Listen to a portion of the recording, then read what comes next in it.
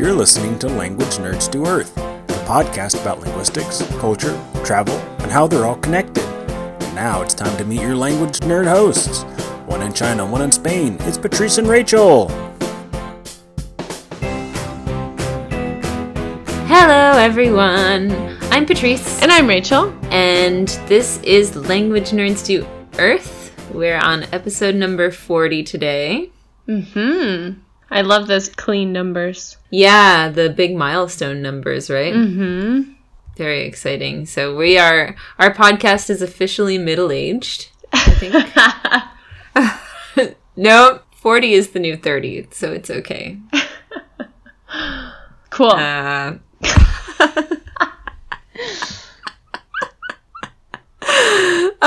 Today we're talking about whistling languages. Yeah, which is a really exciting topic. Actually, I was talking to Rachel.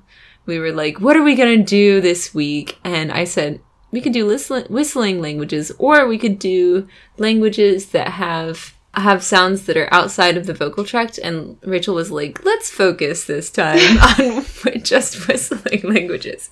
And I was like, okay. But it turns out there's a lot of variety in whistling languages. So I'm really glad we focused this week. And for those of you who are like, what the hell are whistling languages? You'll find out. Oh, yeah. You're going to find out. For sure. So we're going to start out with some facts about whistling languages. And for the majority of the episode, we're just going to focus on some fascinating examples from around the world. It is really crazy. No lost in translation moment this week, but we do have some really kind of fiery language news. Yeah. Yeah, totally. So this is actually an opinion piece from the New York Times about the use of computer coding as a foreign language.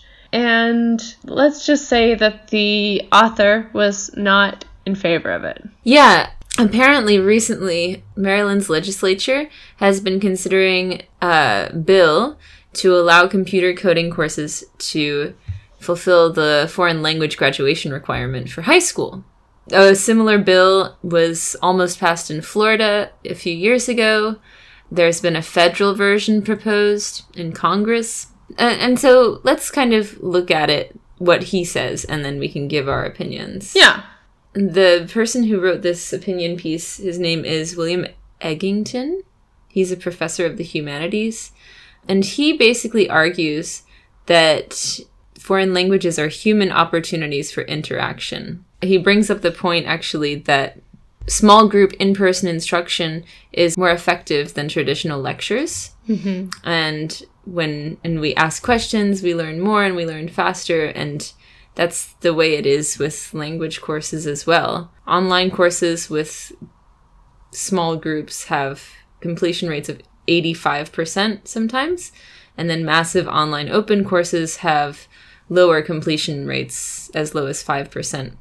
And if you want to go back a few episodes, we talked about learning a language as an adult, and we kind of talked a little bit about why programs like Duolingo and Babbel, they're great as supplemental things, but you really need a human to guide you through the process of language learning. Totally. So. And he also mentions that when you're reading a computer code, you're only using a certain amount of information, or you're only trying to convey a certain amount of information.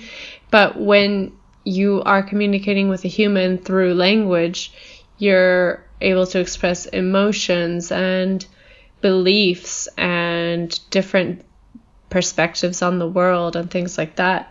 So it's a lot more than just conveying data. Yeah, I totally agree with him. I mean, I'm kind of biased. But you hit the nail on the head with that last point, especially. When you are communicating in a language, you're communicating love, you're communicating hate, you know, and everything in between. And it's human to human. So not only are you communicating it, but you're also getting feedback. Yeah, that's so true too. And he says that he knows where they're coming from, that they're trying to provide kids maybe with a useful skill for the future. But I do agree with him that that's not a replacement for language. Mm-hmm. Maybe it could be still added to the curriculum, but yeah, I don't think that it should replace language. No, I agree.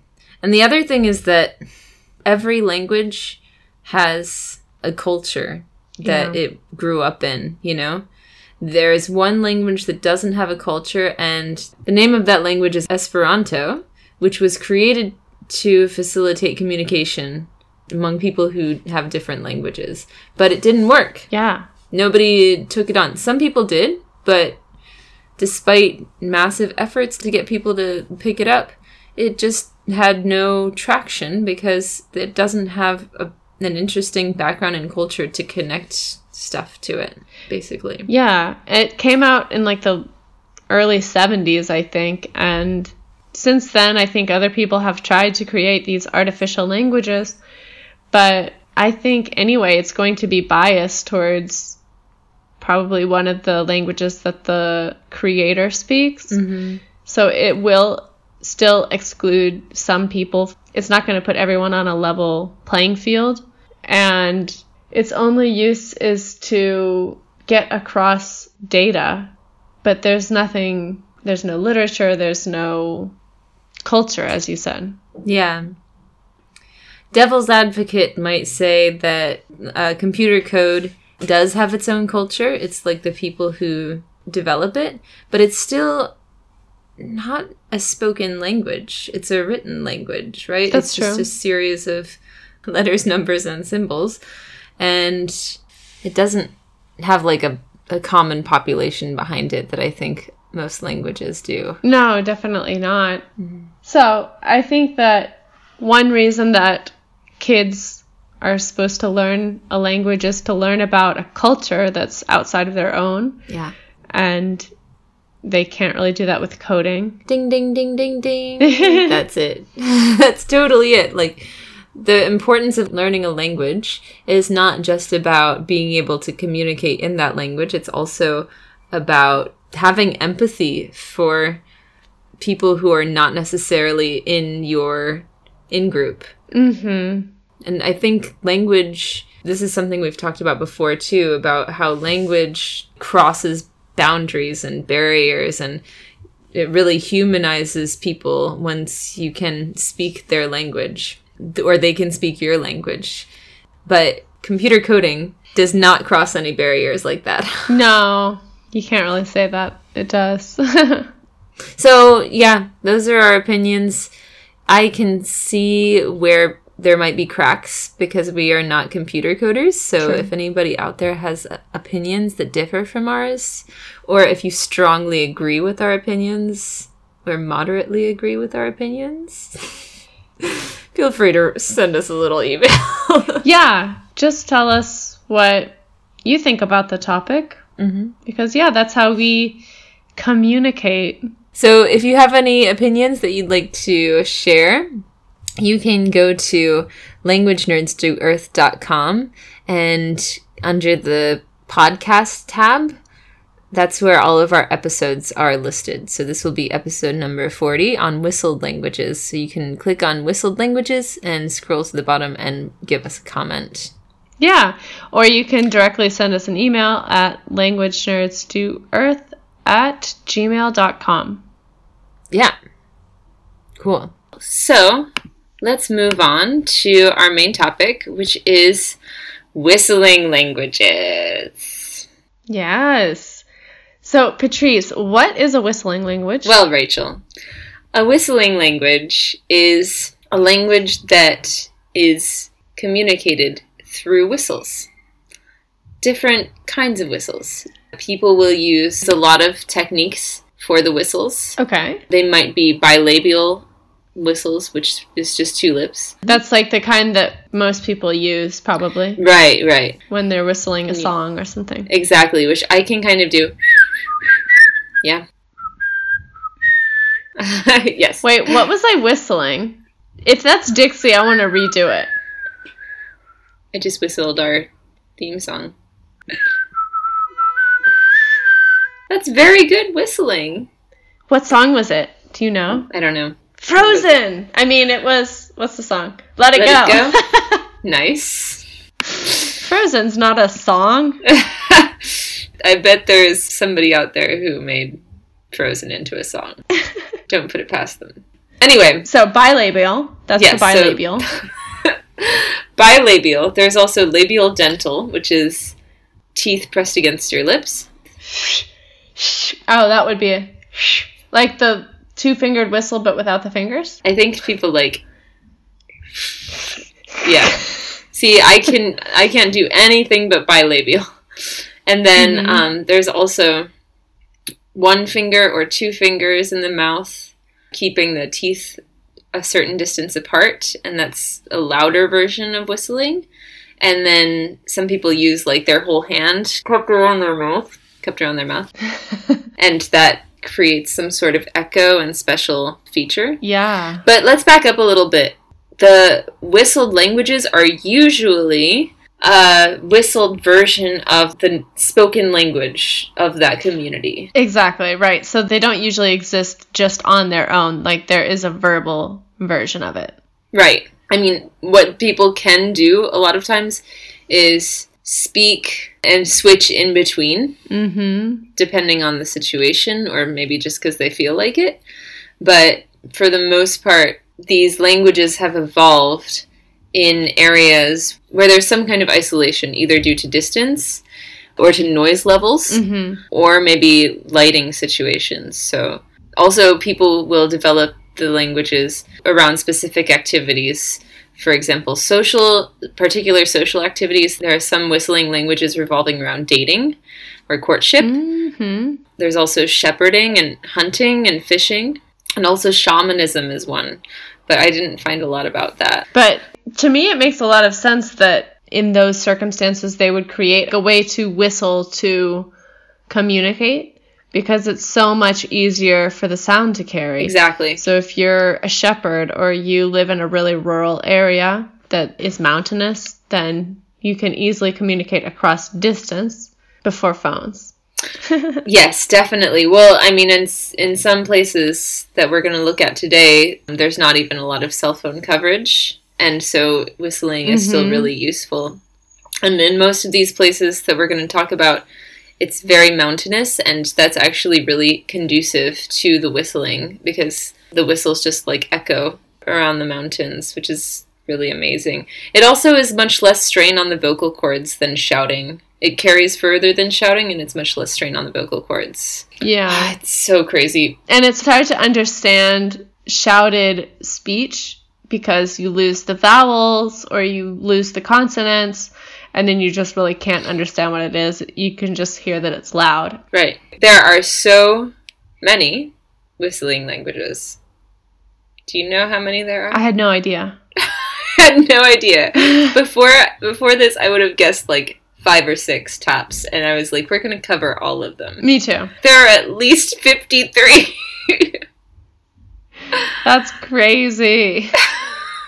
So interesting. I had heard of the one that's from the Canary Islands, because that's in Spain, and people talk about it sometimes, but the rest, I can safely say that I had not heard of. Yeah, no, me neither. I had no idea. There are 12 in Mexico alone. There are at least 15 in Western Africa, and about 8 in New Guinea. There are a few in Europe. Wow. It's really unbelievable. So, yeah, you would think that whistled speech is limited compared to spoken speech, but actually there's a potentially unlimited number of messages that can be communicated in whistled speech. Yeah. Especially if the speech that the whistling is based off of is tonal. Is that like Chinese is tonal, or like Mandarin is tonal? Yeah, yeah. Because if you change the tone, the inflection, we could say maybe, it changes the meaning. Exactly, yeah. So in Chinese, for example, there are 5 tones. There's, if we take the syllable ma, there's ma, ma, ma, ma, and ma. So Chinese only has 5 tones. Cantonese has 8 tones. Actually, over half of the world's languages are tonal. Really? Yeah. I didn't know that. Yeah, it's very, very common, especially, well, I don't think any Western European-based languages are tonal, but a lot of them around the world are, so it's really interesting. But tonal languages, if the whistling language is based on a tonal language, that's really helpful for the whistled message because they convey a lot of information through pitch when spoken. Right. And so you can have extensive conversations through whistling. So interesting. Yeah, in languages that have few tones, the whistled messages are usually stereotyped or standardized expressions, and they often have to be repeated. But languages with heavily tonal sounds convey a lot more information when they're whistled. That's so interesting. So sometimes they can also be used as secret languages.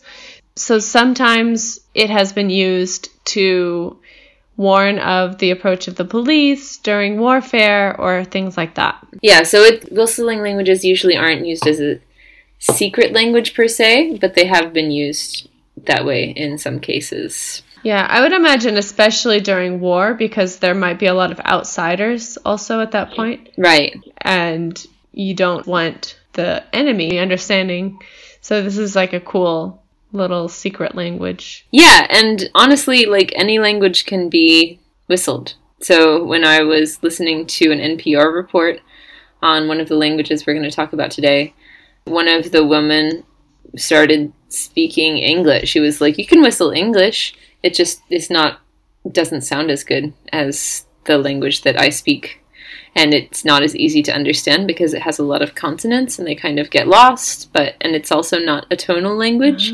But yeah, like any language can be whistled. And that kind of blew my mind. Yeah, totally. But yeah, so let's get into it. I wanted to find some audio of this, and if we find any audio, then we'll definitely put it into the show where we can. But there aren't very many examples, unfortunately, on the World Wide Web. So we have just a few that we wanted to look at in more detail. Mm-hmm. So the first is Xochiapam Chinatec. Mm-hmm. Yes, this is in the village of Xochiapam San Pedro in Mexico. And it's produced only by men, but everybody understands it. Interesting. So It's very highly valued in the culture to the point that even men can be fined if they can't whistle well enough to perform certain jobs in the town. Mm-hmm. And they use it even in everyday speech when they could use regular speech. Yeah, that's so funny. Yeah. There are 7 tones, and there's past and future tense, and it can be understood at distances of up to 1 kilometer away. It can be transmitted even further, especially when the wind carries it.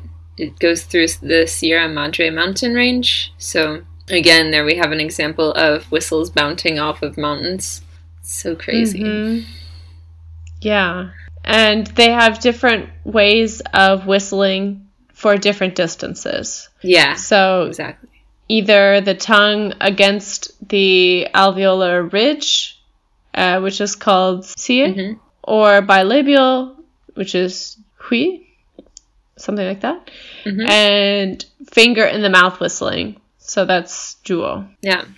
There's also a kind of loud falsetto, which if you aren't familiar with this term, it's being able to create something in like a higher pitch, like an octave or 2 above what it normally would be, which is crazy that they can do that in whistling. But apparently it's like a louder form. Yeah, because whistling is already really high pitched. Amazing. Yeah, so it's common in agricultural communities, so that makes sense because there's agricultural communities obviously take up a lot of space. It's been on the decline, though, because there's been a decline in the agricultural community. The main export was coffee, and until 1990, coffee was the 3rd greatest source of foreign exchange in Mexico after oil and cars. But climate change and leaf rust and international fall in coffee prices have lowered output. Yeah. Also, there's just a lack of education and interest. So the community is kind of trying to figure out, like, how do we preserve this important part of our culture? Yeah. Because, it's not based on Spanish. It's based on the Mazatec languages. And where is it exactly in Mexico? I believe it's in Oaxaca. So Oaxaca is the west coast, kind of in the south, right? That's right. Just to kind of place it on the map. Yeah, no, I think that's important. It's like, maybe we should have said that at the beginning. Whatever. Yeah. So yeah, that's Xochitl Chinantec. So like Rachel was saying, it's very valued in the culture. That's really cool. Yeah.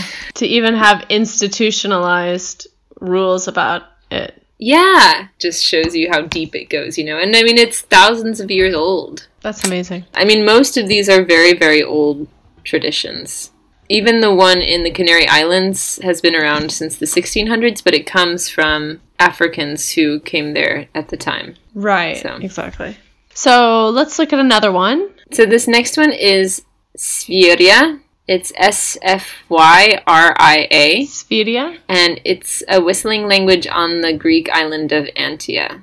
Yeah, so if we think about Greece, mountainous, island community, probably agricultural community. Yeah. So it's basically a whistled version of spoken Greek, and the letters and syllables correspond to distinct tones and frequencies. Yeah. So the messages can travel up to 4 kilometers across open valleys in Antia. It's about 10 times further than shouting. My God. Yeah. That's really amazing. Actually, it's very sad. There are only between 6 and 18 speakers left. Wow. Of this language. The guy in the report was saying, until the telephone came to the island in 1965, it was the main form of communication. Wow.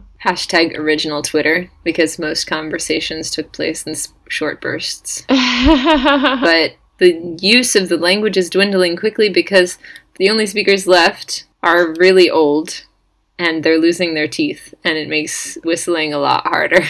Oh, yeah. Or they get fake teeth, and it's much different. So experts do believe that it goes back to the times of ancient Greece, maybe even that it was created by Persians about 2,500 years ago, after they were defeated in the Battle of Salamis. So the survivors washed up on the shores of Evia and might have whistled to each other to avoid detection by the Greeks. Yeah. So there's another example of it being a bit of a secret language. Yeah, totally. There's another theory that in ancient Athens, they would post whistlers from Antia on mountaintops as sentries, so they could signal an attack on the empire. But one of the speakers said, if you don't use it on a regular basis, your mouth and your jaw become numb. So if you do it more often, it's easier, and it's kind of like exercise. Oh, I believe that. Yeah. There's a little clip of it, so we'll play that now.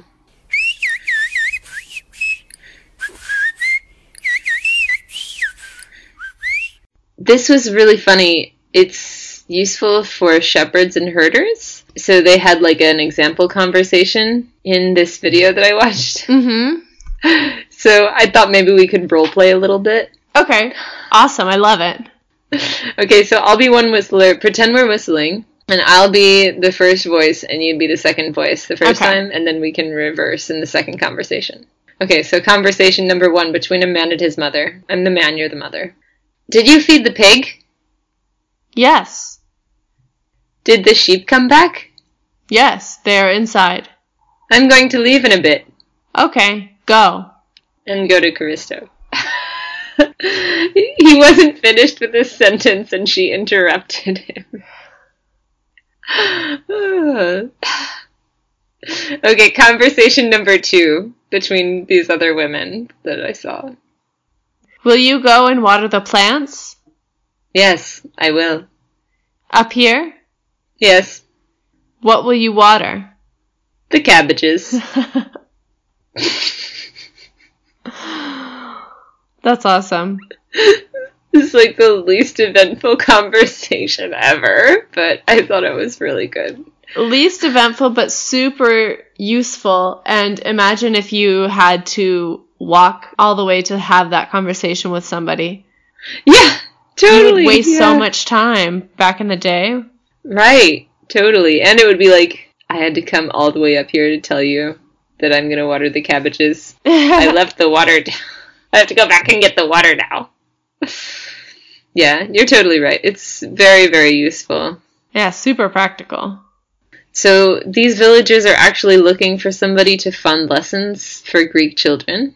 Oh. So if anybody out there is looking to fund whistling lessons for children in Antia, there's your opportunity. Cool. So let's take a look at another. In Turkey, this is called the bird language. So I don't know how to pronounce these things, but Kuşdili.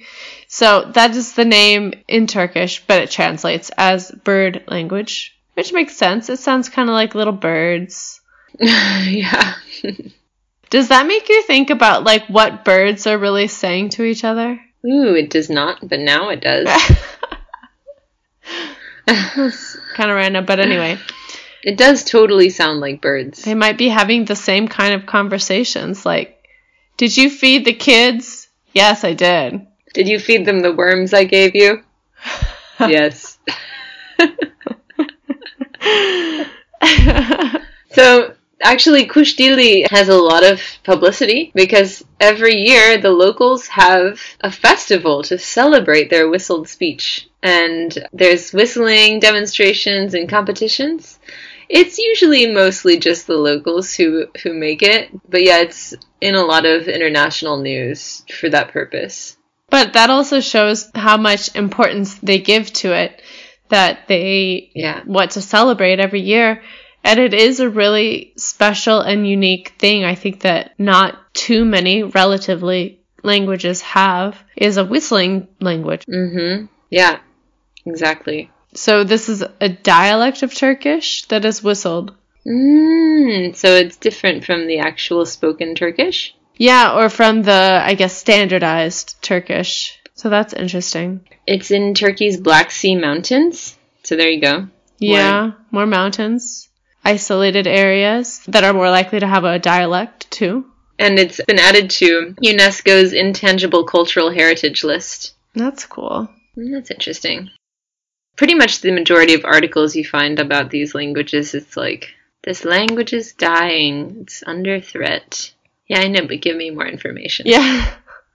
So let's move on to Silbo, which is a really, really famous one. It's the one that a lot of people have heard of. Mm-hmm. It's in the Canary Islands. So where are the Canary Islands? The Canary Islands are islands that belong to Spain that are just north of Morocco. Yeah, so they're off the coast of northwestern Africa. Mm-hmm. And so the name of the language is Silbo, but it's based off of Spanish. So it's a whistled version of Spanish. Right. And it was adapted in the 1600s by settlers from northern Africa who had their own whistling languages. And it's actually one of the best studied whistled languages. So the majority of information on whistled languages that you'll find is based off of Silbo.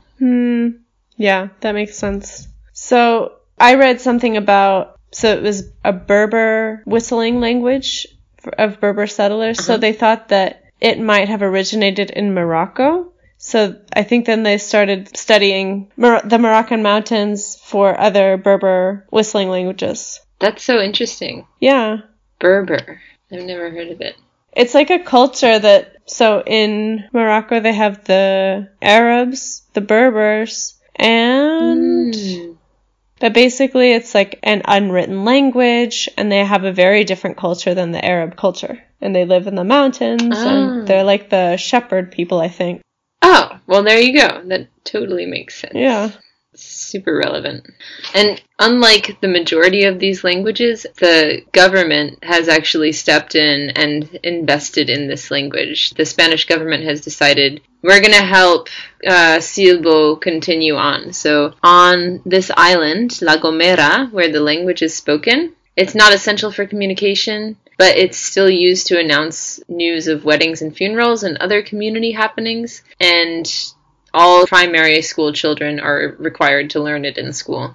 That's very interesting. I think that's really cool of the Spanish government. Yeah. And they can create 4,000 sounds? Yeah. How is that even possible? And how could you even distinguish 4,000 sounds to understand them? Yeah, well, apparently there are 2 to 4 vowels and 4 to 10 consonants. I don't know how they get those ranges, but yeah, I think it's all about intonation and pitch, right? Right. And I think people also put consonants into it, like, that was like me whistling the word what. Oh, okay. Yeah, so you can put a little T in there, for example. Hmm. There are really cute videos on YouTube of little kids learning Silbo in the Canary Islands. And they've got, like, their fingers in their mouth, and the teacher's coming over to them to, like, help position their hand correctly. Oh, wow. Yeah. I guess the name comes from the Spanish word for whistle, which is silbar. Oh, totally, yeah. Cool, so yeah, that's Silbo from the Canary Islands. So far we've talked about the one in Mexico, the one in Antia in Greece, the one in Turkey, the one in the Canary Islands, and now we're going to go up to Alaska. There wasn't a lot of information on this one. It's called the Yupik language. It's spoken on St. Lawrence Island in Alaska. The Yupik language is actually a group of languages. It's common to Alaska and Siberia. There are a few varieties of this language, but they're not really mutually intelligible. But we're talking about the Central Siberian Yupik, I think. Okay. In this case, it's the same. The language is a whistled version of the spoken language. And this is where the woman, she's Alaskan, so she's fluent in English. It's a native tongue of hers. And she was saying, I can whistle English. It's just it doesn't work as well because there are so many consonants. But I'm not sure if her language was tonal. It's a really, really interesting language. And she used whistling to find her grandfather in a crowded Walmart. So it does have uses in the modern day. Yeah. Calling across mountain ranges, calling out in Walmart. Walmart is scary when there are too many people and... Yeah, dude. It's really, really big. And actually she said to him, go to the car. We'll meet you there.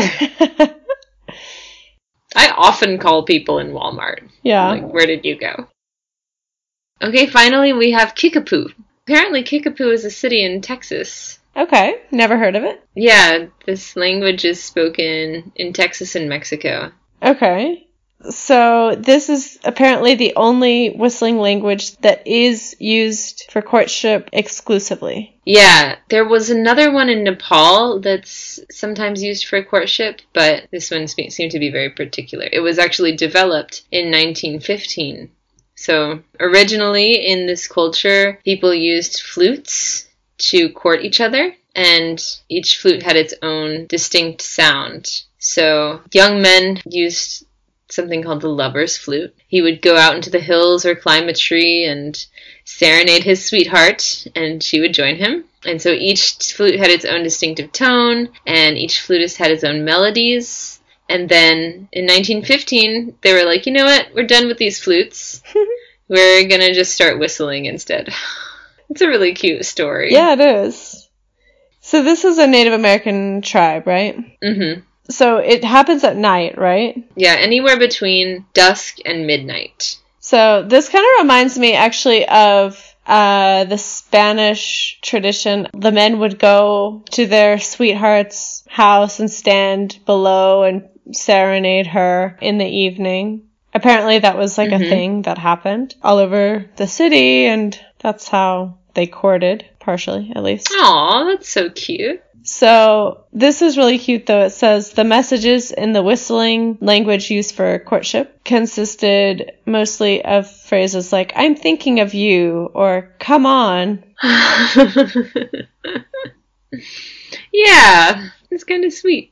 Do you think there were like a lot of people whistling to their sweethearts at the same time? Ooh, kind of like birds mating. Yeah, like how would you understand which one was meant for you? You'd have to recognize the whistle. You'd have to. Well, that's the idea. People develop their own I guess it's like a voice, right? I guess so, yeah.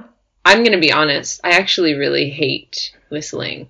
I hate it when people are whistling. It's like a really annoying thing to me. I would make a terrible member of one of these tribes. You waited till the very end to say this. I totally forgot. I got so engrossed in how exciting the episode is. I meant to say it at the beginning, but I actually really hate whistling. I love to whistle. It's very fun to me. No, what I was getting at is, like, everybody might have their own distinct sound when they whistle, just kind of like vocal cords, maybe? Mm-hmm. But it doesn't pass through your vocal cords, so to me it sounds the same. It sounds atrocious.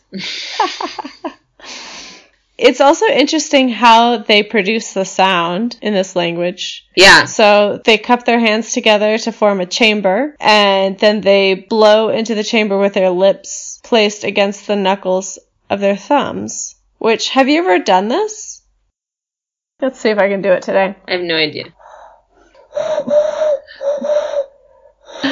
You can do it! I'm in awe. Oh my god! Look at you go! That's so cool! It's cool though, right? It sounds like kind of a train whistle and a bird. It's amazing. I'm totally going to start using that in class when my students are too loud. It's a lot less work on my vocal cords. Definitely. So, can you whistle? We'd love to hear it. Yeah, send us your favorite song in a whistled form, or Oh my god. try to say a sentence of your choosing, and we will try to understand it. A code. Send us a code. Let's see if we can crack it. Yes. Try and stump us. Yeah, language of your choosing. So, any language. Try and stump us. That will be very easy to stump us, I mean. But if you send them to us, we will try to figure out what they mean and say it on the next episode, so... Or whatever episode we're on, because I think a lot of times people go back and download the episodes. That's true. And then they're probably like, I can't comment on this because it was like 20 episodes ago. But don't worry, we got you. Yeah. We'll be here. We will do it when they come. So if you want to hear us make fools of ourselves, then send us your best riddle in whistle form. Yeah. Oh my god. Yeah, please. I look forward to it. Send us your lost in translation moments. We're waiting to hear from you so we can continue the segment. You can send them to languagenerdsdoearth@gmail.com in written form or in voice memo form. Or you can go to our website, which is languagenerdsdoearth.com, no www, and go to the contact/LIT section, which is Lost in Translation, Not Lit. And you can either send us a written Lost in Translation moment there, or record your voice on our little voice recorder, which is just the click of a button. It's super convenient. Also, subscribe to the podcast and tell a friend that you think might enjoy it and help them subscribe. Yeah! If you think we're funny, your friends probably will too. Follow us on social media, mostly Facebook, Instagram, and Twitter. We're also on YouTube and Pinterest sometimes. And leave us a review on iTunes. Make sure you go to iTunes and click that little star button, even if it's not a review. You don't have to write a written review. You can just give us 5 stars only, obviously. Those are the only ones that iTunes accepts. It's weird. It's true. Please don't test out this tried and true fact. It's already been established. All right, everybody. Have a great week, and we will be back next week. Thanks for listening. Yeah. Bye. Bye.